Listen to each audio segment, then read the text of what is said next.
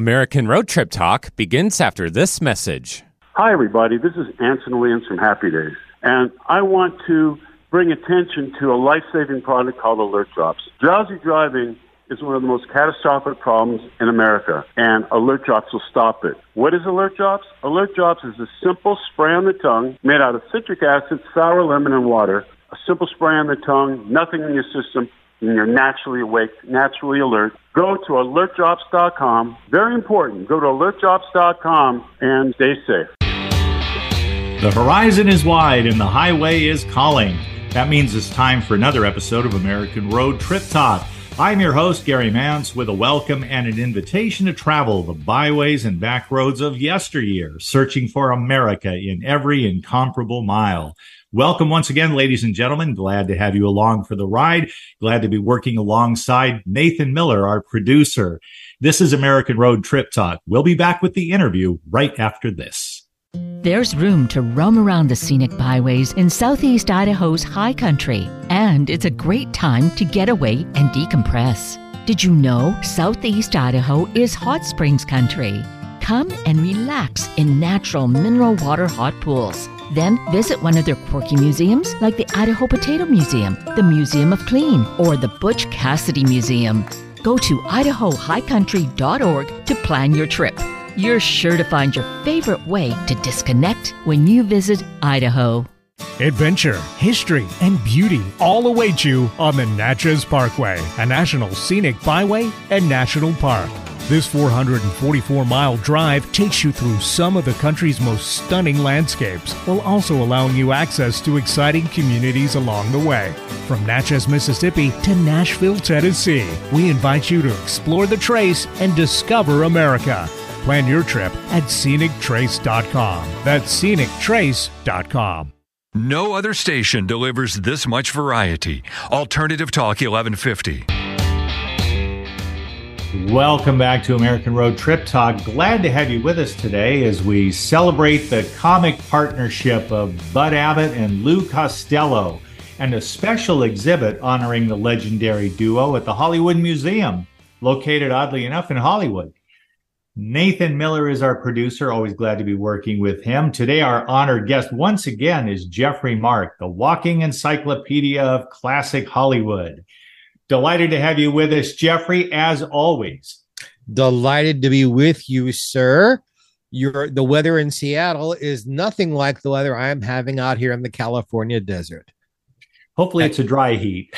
As we speak, we're having a chill wave. It's only 103. I may have to get off the sweaters in a moment. Yes, I'm quite sure. Make sure to take a picture of that. Jeffrey, I'm so happy to hear that Abbott and Costello are being properly feted.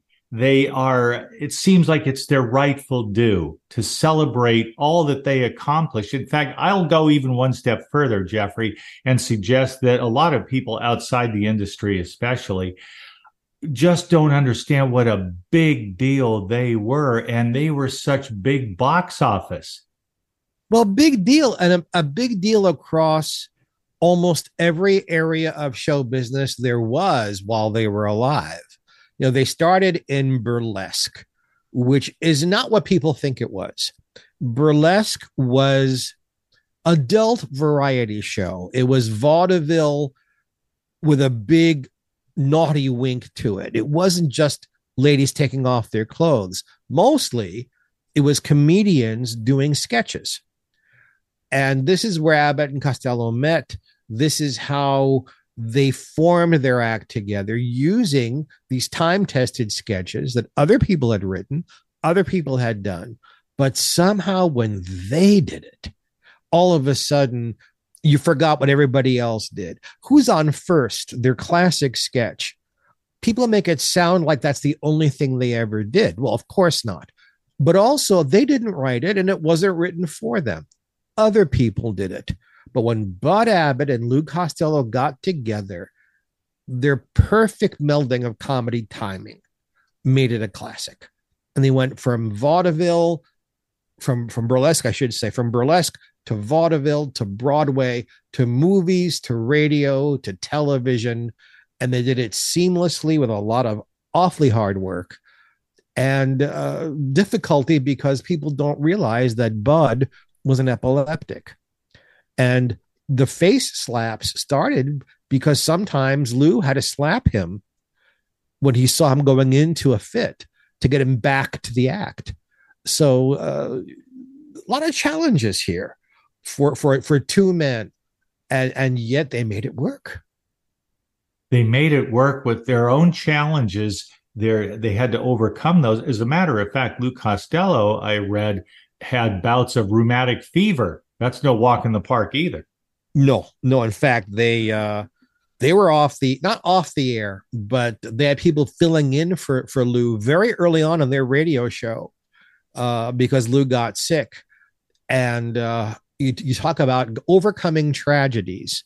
We're talking about two wonderful, funny men, and we're talking about tragedy. When Lou was finally well enough to go back on the air, Lou had children and a little boy. And the afternoon of his first show coming back, his little boy drowned in their pool. And Lou went on. Lou went on for the little boy. He promised him he'd perform, and he did it. There was always this tinge of tragedy around the act. I don't know. I can't speak that it made them funnier. I don't know how they could have been funnier. But because what Bud and Lou did, the characters they evolved were almost cartoons. Of course, the real men had to be very, very different. Yes, very, very different. And that leads me to ask you, Jeffrey, what was the chemistry between them as two individual performers, entertainers? How did they meet and how did they click? I mean, was this, okay, we've been introduced, or one introduced himself to the other? What brought them together so magnetically? It was happenstance. They were both working in burlesque. It's so hard. We would need 3 or 4 of your shows to really well describe what burlesque was, because it's unlike any other form of show business we've ever had. It was a melding of the structure of a minstrel show, meaning every burlesque show had the same sketches, the same jokes, the same structure. It was what was expected by the audiences. They came to see what they'd already seen, if that makes any kind of sense to you.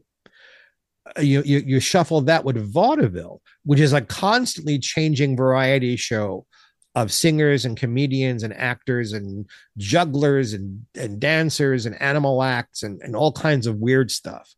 You sort of shuffle that together, and that's what got your burlesque and beautiful women who took off their clothes, but not all of their clothes.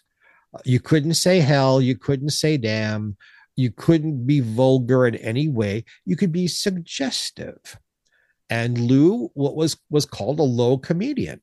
Bud was what was called a straight man. The straight man almost always got top billing because it was the straight man who really timed the act, meaning he made sure the punchline got out at the proper moment. He made sure that the setups were right, so the jokes really hit. He's the one who more often than not spoke to the audience and then spoke to the comedian. So you had a comedian who needed a really good straight man because Lou Costello could get wild. He needed someone to reel him in. In Bud Abbott, you had perhaps the best straight man in show business history. Comedy teams, they needed so badly. Martin and Lewis, Noonan and Marshall, Peter Marshall, my dear friend Peter, known for the Hollywood Squares, started out as a straight man in a comedy act. It's why he was so good on the Hollywood Squares with all the comedians. It's a very special set of skills. And each one figured out they needed the other's talents. And as soon as they began performing together, it showed because they rose up the ranks very quickly once they began working together, kind of like George Burns and Gracie Allen, who individually they worked, and when they got together, immediately they rose up the ranks of vaudeville. So they were two people who knew that they needed someone like the other and were smart enough to see it, realize it, and make it happen. And you put me in mind of the Marx Brothers, Jeffrey, for crying out loud. If you couldn't be suggestive, what's the Groucho for? You know, there's an old Ethel Merman story when she was doing a movie called Alexander's Ragtime Band, and she was singing the Irving Berlin song Heat Wave. She started the heat wave by letting her seat wave was the lyric. But in late 1930s Hollywood, you couldn't do that. She started the heat wave by letting her feet wave.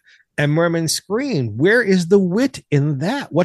Why bother singing the song if you can't have the little bit of suggestion of wit?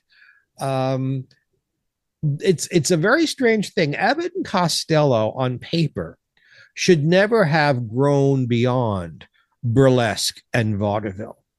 That they were able to do radio and television so successfully because their act was suggestive.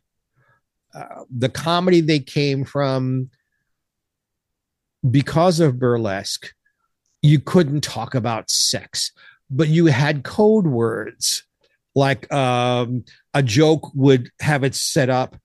And what did you get out of it? Same darn thing. And the audience would laugh hysterically. Why? Same darn thing meant a woman's reproductive parts. But you couldn't say anything about a woman's reproductive parts. But if you said same darn thing, everybody knew what you were talking about. But nobody could blow a whistle because how can you arrest someone for saying same darn thing? I'll meet you around the corner in a half an hour if you did something good for a pretty girl. What was she going to give you in a half an hour? Same darn thing. Almost disappointedly said. So it's very it's unusual that kind of beginning, that Bud and Lou were able to clean up their act entirely, take out all the suggestions, and be such a hit on radio and television. People don't remember. We spoke for those of us, hopefully many millions of you listening to us right now. There is a strike going on, and I can't mention individual names, but Bud and Lou had two television series they were regulars on. One that had their own name, I can say that. That was a filmed half-hour sitcom. But they also did, at the same time, a live variety show. They were one of four hosts on a live variety show that was sponsored by a toothpaste company. So you had them doing this live hour in front of an audience of classic sketches and funny stuff.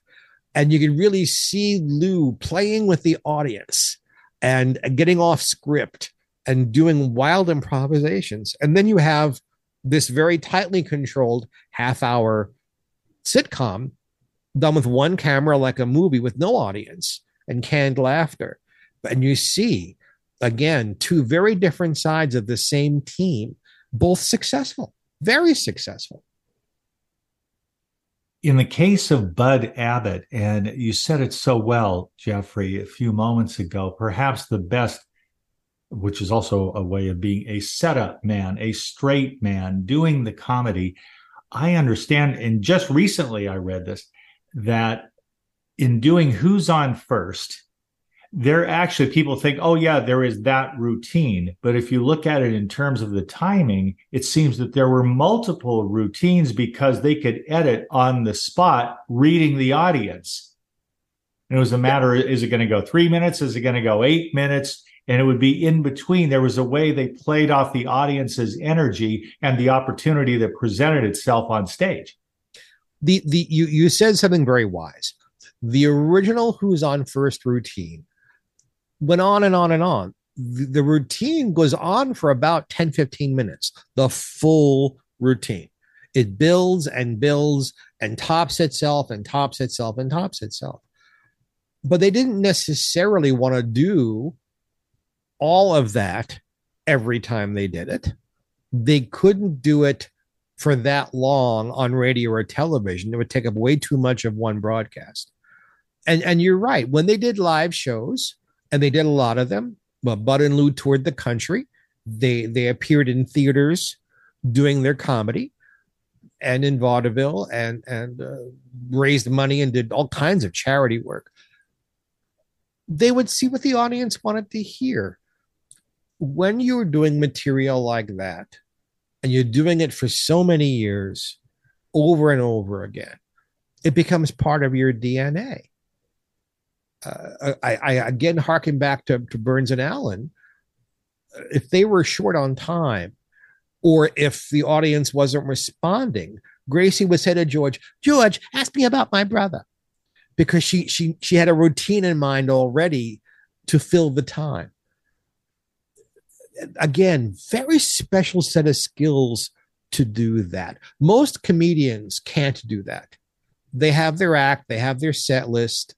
They can't, it's very difficult to edit on your feet like that. It's easier to say, I'm going to be on the Tonight Show. I'm getting 7 minutes. I have a 10-minute routine. I have to cut out 3 minutes. And you sit with a piece of paper and a pencil or your laptop and you take out 3 minutes. When you're on your feet and, we're going long, or, the audience isn't laughing, or golly, I'm sick of doing this. Let's go into another routine. That's where experience and the chemistry. Bud and Lou had to completely trust each other. There couldn't be any mistrust on stage. Once the spotlight hit them, any kind of spotlight, they had to know the other one was right there with them. And they were. That's why they worked together so well. They worked together so well. And when the act broke up, Bud Abbott, as I understand it, worked with, found another partner, and yet he would admit nobody does it like Lou. There's been an awful lot written through the years, several books, several TV shows, claiming that Bud and Lou hated each other, that Bud and Lou were jealous of each other. I've spoken to their children. I don't think so. I do think all of you folks out there who are listening who are married, all right? If you're married for 10 or 15 or 20 or 30 years, sooner or later, your spouse is going to get on your nerves. And sooner or later, your spouse is going to say something that really ticks you off, or flirts with somebody else, or does something where there's friction. Bud and Lou, good heavens, in vaudeville, in burlesque, and in the movies, they were together more with each other than they were with their wives and children. So, of course, there's going to be hardships. There's going to be misunderstandings. They were different people. Bud did not have the ambition Lou did, but Lou really couldn't do what he did without Bud. It's why so many of these comedy teams eventually break up. George and Gracie didn't, but Martin and Lewis broke up, and Noonan and Marshall broke up, and Rowan and Martin broke up, and Allen and Rossi broke up. I can't think of any other team that actually stayed. Maybe the Smothers Brothers, but they took long years where they weren't working together in between working together.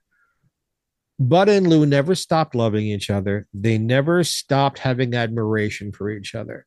But Lou wanted to do other things. And unfortunately, the timing, sometimes karma is a bitch. Just when Lou started making movies on his own, he got ill and died. And Bud tried working with other people. It didn't work. And Bud's last work was voicing himself in a bunch of Abbott and Costello cartoons that were made in the 1960s, where somebody else voiced Lou. But their children get along and their grandchildren get along. Everybody's aware that it was a team. So we're talking about, look at the panorama here, these incredible performers, this comical team. you have burlesque is going, you have radio, you have film, you have television. How in the world, with all the resources available and all of the talent, and you are very familiar with the principles involved, how did the Hollywood Museum pay proper homage to a team like that, as multifaceted as they were? Well, how did they do it so well? I give tremendous respect and applause to Donnell Dadigan, who owns the museum, and Steve Nickelmo, who is her right-hand guy and really runs things there. Because we've mentioned there's a strike going on, and the same constraints I have, all the guests had as well. You couldn't mention a studio. For instance, Bud and Lou saved a studio from bankruptcy. The studio is, get this one, folks, universally known, but you can't mention the name. The exhibit itself is gorgeous. They managed to get so many wonderful costumes and things from sets and posters. And I'm not exaggerating. Everybody who was there went, wow, this is gorgeous. And of course, there was a red carpet, and all of us who are celebrities who were there were interviewed. And then Donnell had two of the Costello grandchildren talk about their grandpa, which was lovely. And of course, every time Donnell does something like this, there's catered in food, and everybody has a marvelous time. But for Abbott and Costello, we had talked before the show started how much, especially baby boomers, love them. I grew up in New York City, and their half-hour show was rerun 5 days a week after school, and then their movies were rerun on the same channel every weekend. So we were inundated with Abbott and Costello. I have to tell you the honest truth. There was a moment there I sat and cried, because there were people I grew up with and my late partner who adored them, who would have given their eye teeth to be at the Hollywood Museum and be a part of the people who were honoring them. And I had to sort of fill in for all of these people who'd passed away, who loved Bud and Lou and loved their shows. And it was an honor, a special honor this time to be there. Donnell Dadigan is an amazing, amazing woman. We should do a whole show sometime just about Donnell, because she's one of the most powerful women in Hollywood. And she has built this wonderful family of celebrities who support the Hollywood Museum, and all kinds of people. Carolyn Hennessy from soap operas, and Rosalind Kine singing, and Anson Williams from Happy Days. And we're just all so thrilled to be a part of it.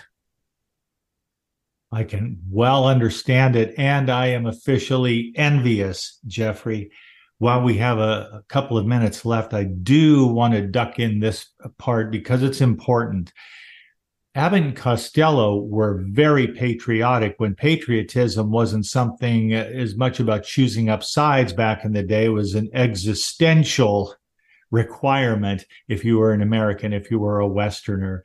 And wow, did they raise the money? The war bonds, I believe they raised about $85 million. How iconic, you ask? The song Boogie Woogie Bugle Boy comes from one of their first films. I mean, their early films had World War II motifs, and they took the popularity of those and the popularity of their radio show, and as you said, raised millions of dollars in bonds to help support the war effort and to help pull people together and maybe clear up some of the fear of going into the armed forces, made it more glamorous than it probably was, but try to show folks, hey, we're all in this together. Here's your chance to pitch in. And, Ella Fitzgerald, we've talked about several times. She sang a Tisket a Tasket in one of the Abbott and Costello films. Lucille Ball, who we've talked about, was a guest on one of their very first radio shows. they seem to have touched every part of show business. There are so many connections. And I know we only have a minute left. I cannot look at any other comedy team who touched as many people in so many different areas of media so successfully. And all these years later, Bud is gone over 50 years now. We're still loving them. We're still talking about them. You're still building a whole show around them. And the Hollywood Museum built a whole exhibit. Go to the Hollywood Museum and catch it. You won't be sorry. And if you Google the Hollywood Museum and then maybe add Abbott and Costello, you can read all about it and make plans to show up in person as Jeffrey Mark did. You show up in person for our show. Always glad to have you with us, my friend. And I can't wait to have you back again. Lord only knows what we'll talk about, but it will be fun. I look forward to it. And we look forward to being on next week, ladies and gentlemen. We hope that you'll enjoy that show as well. We always come up with something. Thanks for tuning in to American Road Trip Talk, along with Thomas and Becky Rep, co-founders of American Road Magazine. We remind you to visit our website, AmericanRoadMagazine.com, to preview the current issue. Until next time, dream well and drive safely on the American road. Hi, everybody. This is Anson Williams from Happy Days, and I'm so excited to tell you about American Road. It is the best car travel magazine in the world. They have the most fantastic adventures detailed in each magazine with all your itinerary. We could just jump in the car with your family and have the most fabulous adventures you've ever had in your life. Please get a copy of American Road and start your own adventure.